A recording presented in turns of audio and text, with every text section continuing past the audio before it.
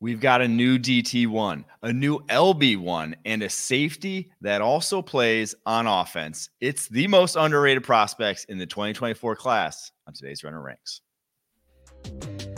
This is Renner Ranks, the ultimate NFL ranking show. Part of the Locked On Podcast Network, your team every day.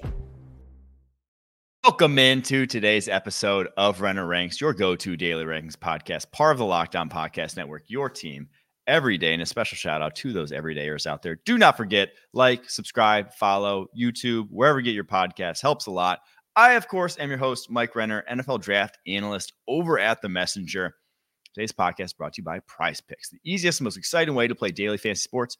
Go to prizepicks.com/LockedOnNFL and use code all lowercase LockedOnNFL for a first deposit match of up to $100. All right. Underrated prospects. Go to themessenger.com. On Wednesday is when the top 100 is finally coming out. Went through all that over the weekend, checked some boxes on some prospects, reevaluated some tapes, see guys who were, risers who have maybe performed better throughout the season. And I came up with a list of 8 guys that I think are underrated in the national conversation right now in terms of how they are viewed as prospects. I feel like they should be viewed in a higher light. So maybe you agree, maybe you don't, but we're going to get to those 8 guys right now. The first one, and we're not going to take long on this one because we already broke down the quarterback class, but I still have to go to bat for Bo Nix, the Oregon quarterback. He is 7th on my top 100 right now, behind that top 6 that I've talked about so much, which are the 2 other QBs, Marvin Harrison Jr., Olu Fashanu, Malik Neighbors, and Joe Alt. So 2 tackles, 2 wide receivers. And then I have Bo Nix. I think if you go back to the 2022 class when Trayvon Walker went number 1 overall, and now obviously the Jaguars had the number 1 pick in that draft, weren't going to draft a quarterback. But in that draft class, I would have picked him number 1 overall because there was no surefire stud. Now, Aiden Hutchinson was great. I think he would have been in the conversation. But if you needed a quarterback, I would have gone Bo Nix over anyone else in that draft class. Now, obviously, this is a stronger draft class, a lot better prospects at the top of this draft class. That's why he falls all the way 7th. But that's how high I think of him as a quarterback prospect. I would love to see him at the Senior Bowl. I really hope that he goes down there in Mobile and plays for at least a little bit, right? Because everyone's going to be asking questions about that Oregon offense. Was it the Oregon offense? The Oregon offense. He ran, I think, almost 100 screenplays last year. His average depth of target was like half of some other quarterbacks in college football. He was not doing a lot of the same things you're going to be asked to do in the NFL. Now, Justin Herbert, obviously wasn't the same offense coordinator back then, but Justin Herbert has some of the similar concerns. Goes to the Senior Bowl, looks good in, quote unquote NFL sort of offense. I think Bo Nix would really help himself out if he did so. And I think he'd look good in it. So hope he does that. We shall see. In the loaded quarterback class, I really think he could separate himself if he did so. We already have Joe Milton, Tennessee quarterback, committed to go there. We already have Spencer Rattler, South Carolina quarterback, committed to go there. And we already have the Tulane quarterback, Michael Pratt, as well. So those 3 are committed. I think Bo Nix, if he went down there, would be far better than any of those guys. So we shall see if he does, but I do still think he's getting underrated in the quarterback conversation. Next guy on this list, Texas wide receiver Adonai Mitchell. Junior, if you don't know who he is, junior Texas wide receiver, spent his first 2 years at Georgia. Had actually, in every single playoff game Georgia was played in the last 2 years, he scored a touchdown. So you probably are familiar with him, even if you maybe have forgotten about him, didn't follow Texas that closely this year. He's 6'4", 195 pounds, and the movement skills are just, I have him as the 18th overall prospect, wide receiver 3 in this draft class. And now maybe that's a little low for wide receiver 3. I have him above guys like Rome Odunze, the Washington wide receiver, Keon Coleman, the Florida State wide receiver. And it's because of those movement skills, the suddenness, the flexibility in his lower half. Every single cornerback that he's gone up against, he has made look just silly at some point. He had Terrion Arnold fall flat on his back trying to press him at the line of scrimmage. He had Kool-Aid McKinstry in that same game, Alabama duo. He got them both big time. He had him at the goal line, slant route, left him in the dust. I mean, he has some real just bounce to his game, massive catch radius at his size.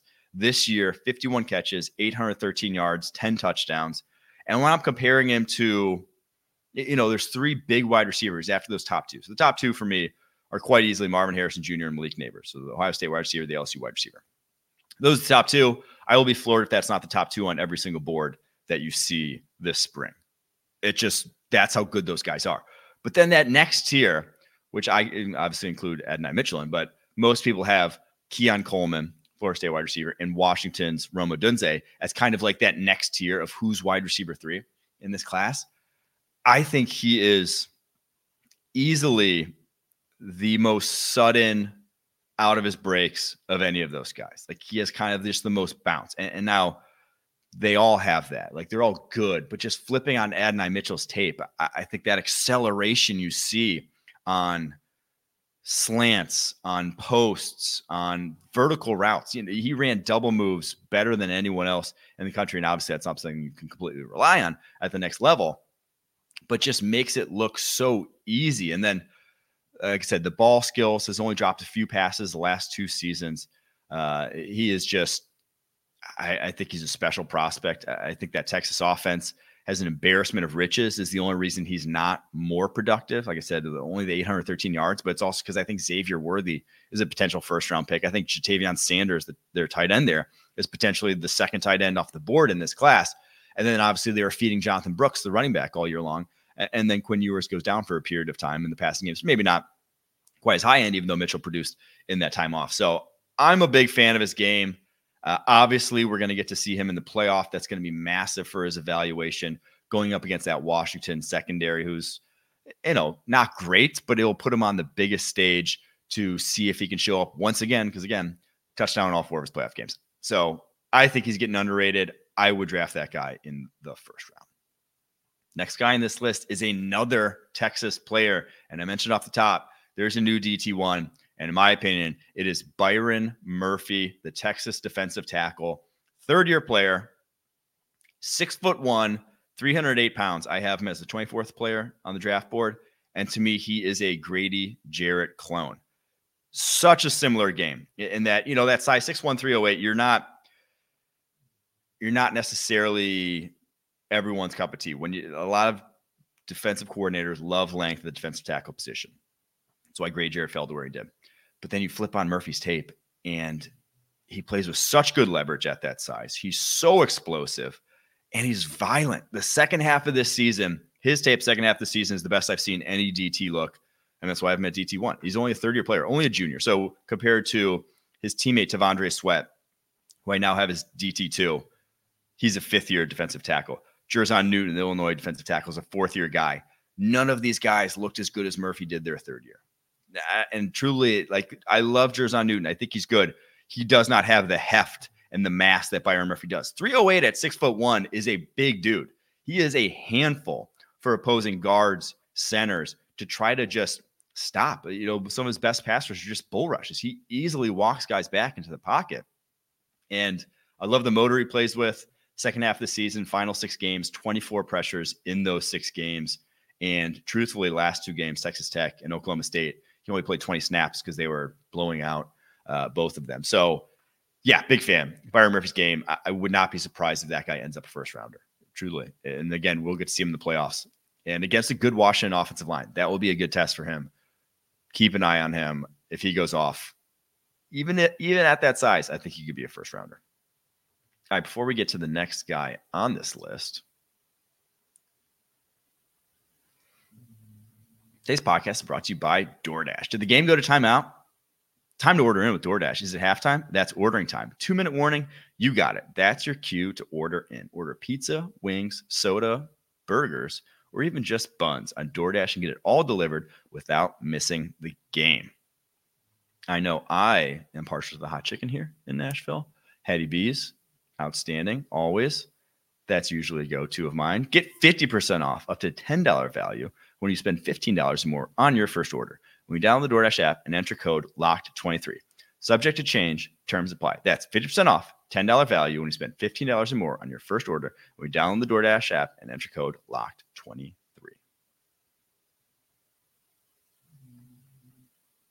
All right, the next most underrated player on this list. So we had Bo Nix from Oregon, the quarterback, Adonai Mitchell, the Texas wide receiver, Byron Murphy, the Texas defensive tackle, and now we have NC State linebacker Peyton Wilson.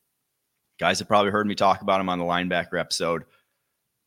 I moved him to linebacker 1 after watching a season's worth of tape. 32nd player on the draft board. And yes, he has an extensive injury history. Let's go through it real quick. Fall of 2017, senior year of high school, tears his ACL. June of 2018, right before his freshman year is about to start at NC State, tears that ACL again. 2020, bowl game that year, dislocates both shoulders.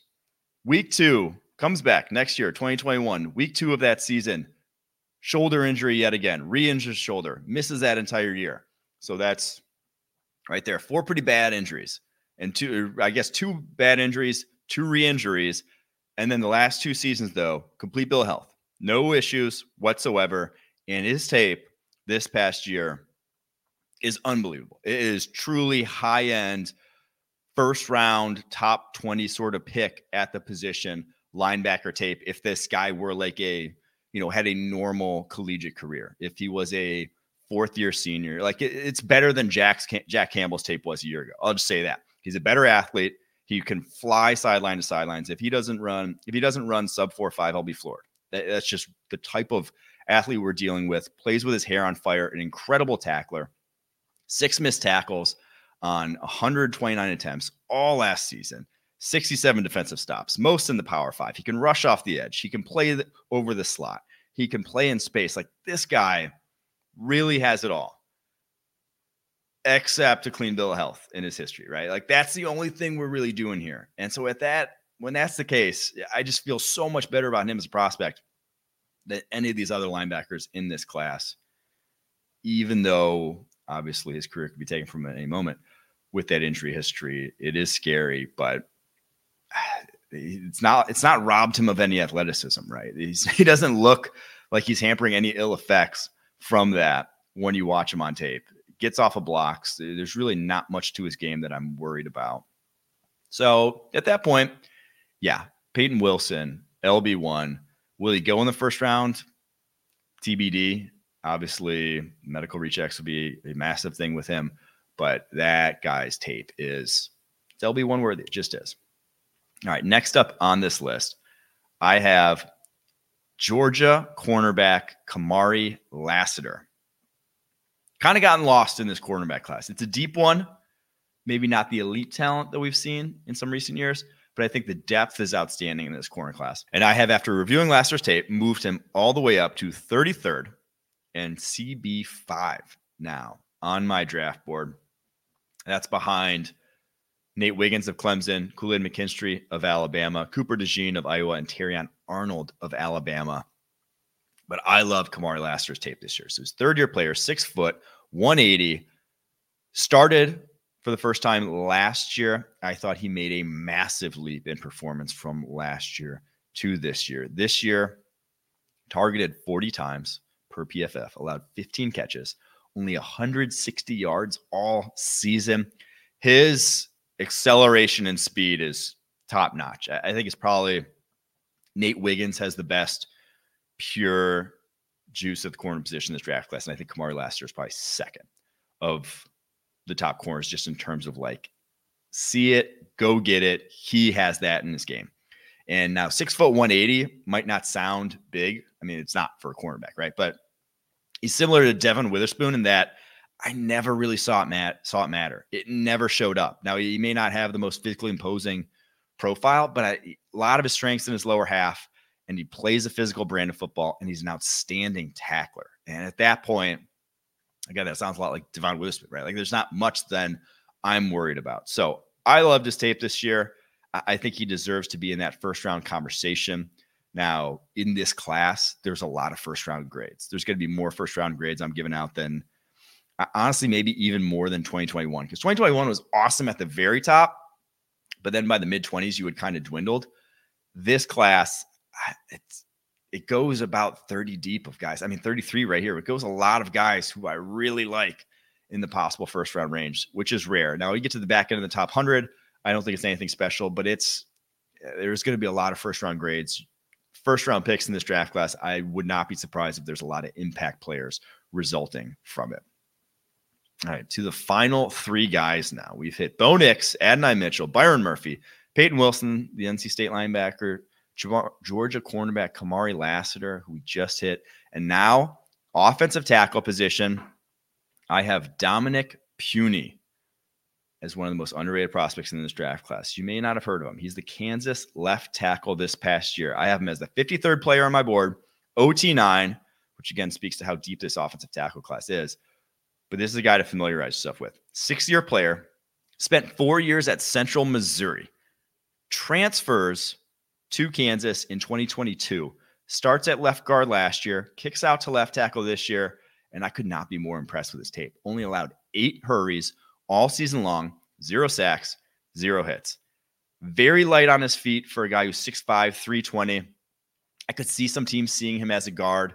Doesn't have outstanding length, doesn't have, quite the ideal traits, but his foot quicks at that size, it doesn't look like he should be able to move as sort of fluidly as he does. He doesn't have the body type like an Amarius Mims or Tyron Smith. I mean, no one has a Tyron Smith body type, but he doesn't have what I would call the athlete build. Troy Fautanu, the Washington offensive tackle, kind of has that athlete build where it's just like proportionally athletic. Not quite the case with Puny.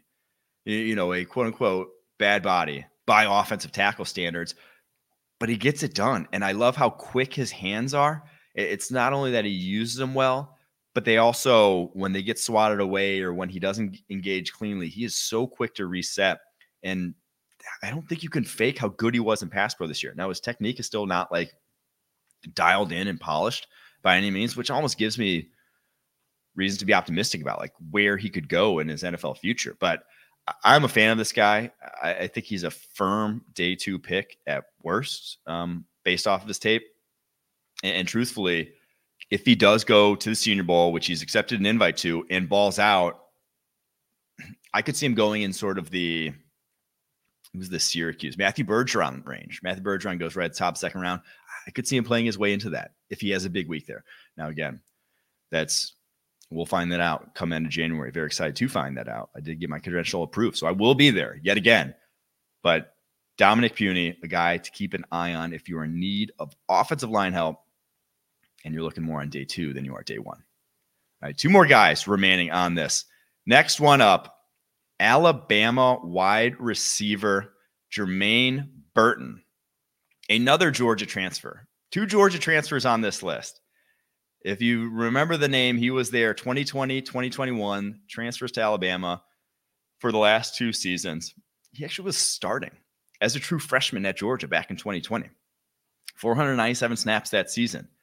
I thought he was like a good prospect after the last time I watched his tape was at Georgia, because I thought going into last season, he was a guy who could play his way into maybe a top 75 pick, if he came out as a true junior. Didn't have the year he wanted playing with Bryce Young, returns back to school this year, and I was floored with the difference in his tape. Because, again, I didn't watch him last year because he didn't declare, and so I didn't even take the time to dig in and eval. But, my Lord, he looks faster than I remember. And now, obviously, he grew up. Like, that's what happens at that age. You improve physically. But he got a lot faster. He's averaging 22.2 yards per catch this year. 35 catches. 777 yards, 8 touchdowns. And what I loved about his Georgia tape were his ball skills. This guy attacks the football in the air so well. Now, he's only 6 foot, 194. He's not your traditional ball winner at the next level, but in contested situations, he plays a lot bigger than that. Only 4 drops on 132 catch balls his entire career. Will not drop easy ones, will win at the catch point, will be able to adjust to off-target passes. And that's rare to say for a deep threat. For a guy with that kind of downfield production, with that kind of speed now, I think he's at least in the mid to low 4.4s, if not faster on tape. So 6 foot, 194 with that kind of speed and those kind of ball skills is a good combination. I have him 56th on my board. Wide receiver 9. Again, that speaks to how good this wide receiver class is. He's all the way down at wide receiver 9. But Jermaine Burton really looks like a different player, really helped out his draft stock this year. And another guy that we'll be able to see in the playoff against Michigan and that strong cornerback unit that they have. Before we get to who, in my opinion, is probably the most intriguing prospect on this list, today's podcast is brought to you by PrizePicks. PrizePicks is the largest daily fantasy sports platform in North America. The easiest and most exciting way to play DFS is just you against the numbers. Instead of battling thousands of other players, including pros and sharks, pick more than or less than on 2 to 6 player stat projections and watch the winnings roll in. Quick withdrawals, easy gameplay, and an enormous selection of players and stat types are what make PrizePicks the #1 fantasy sports app. PrizePicks offers weekly promotions that can lead to big payouts like Taco Tuesday. Each Tuesday, PrizePicks discounts select player projections up to 25% to provide even more value. Go to prizepicks.com/LockedOnNFL and use code LockedOnNFL for a first deposit match of up to $100. That's prizepicks.com/LockedOnNFL, code LockedOnNFL for a first deposit match of up to $100. PrizePicks, daily fantasy sports made easy. All right, the most intriguing and one of the most underrated prospects in this class. I said, if you watch the safety episode, that it wasn't a great safety class. I may have lied because there's a safety that I had not gotten to at that time who I think could be a stud at the next level. And it is Utah's Sione Vaki, who just declared, I believe last week, one of the first people actually to declare for this draft, has only played 2 years of college football, this guy. So he was in the 2019 recruiting class for Utah.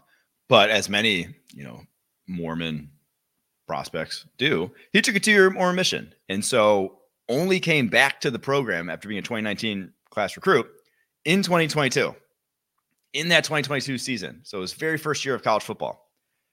By the end of the year, he's a starter at safety for this team.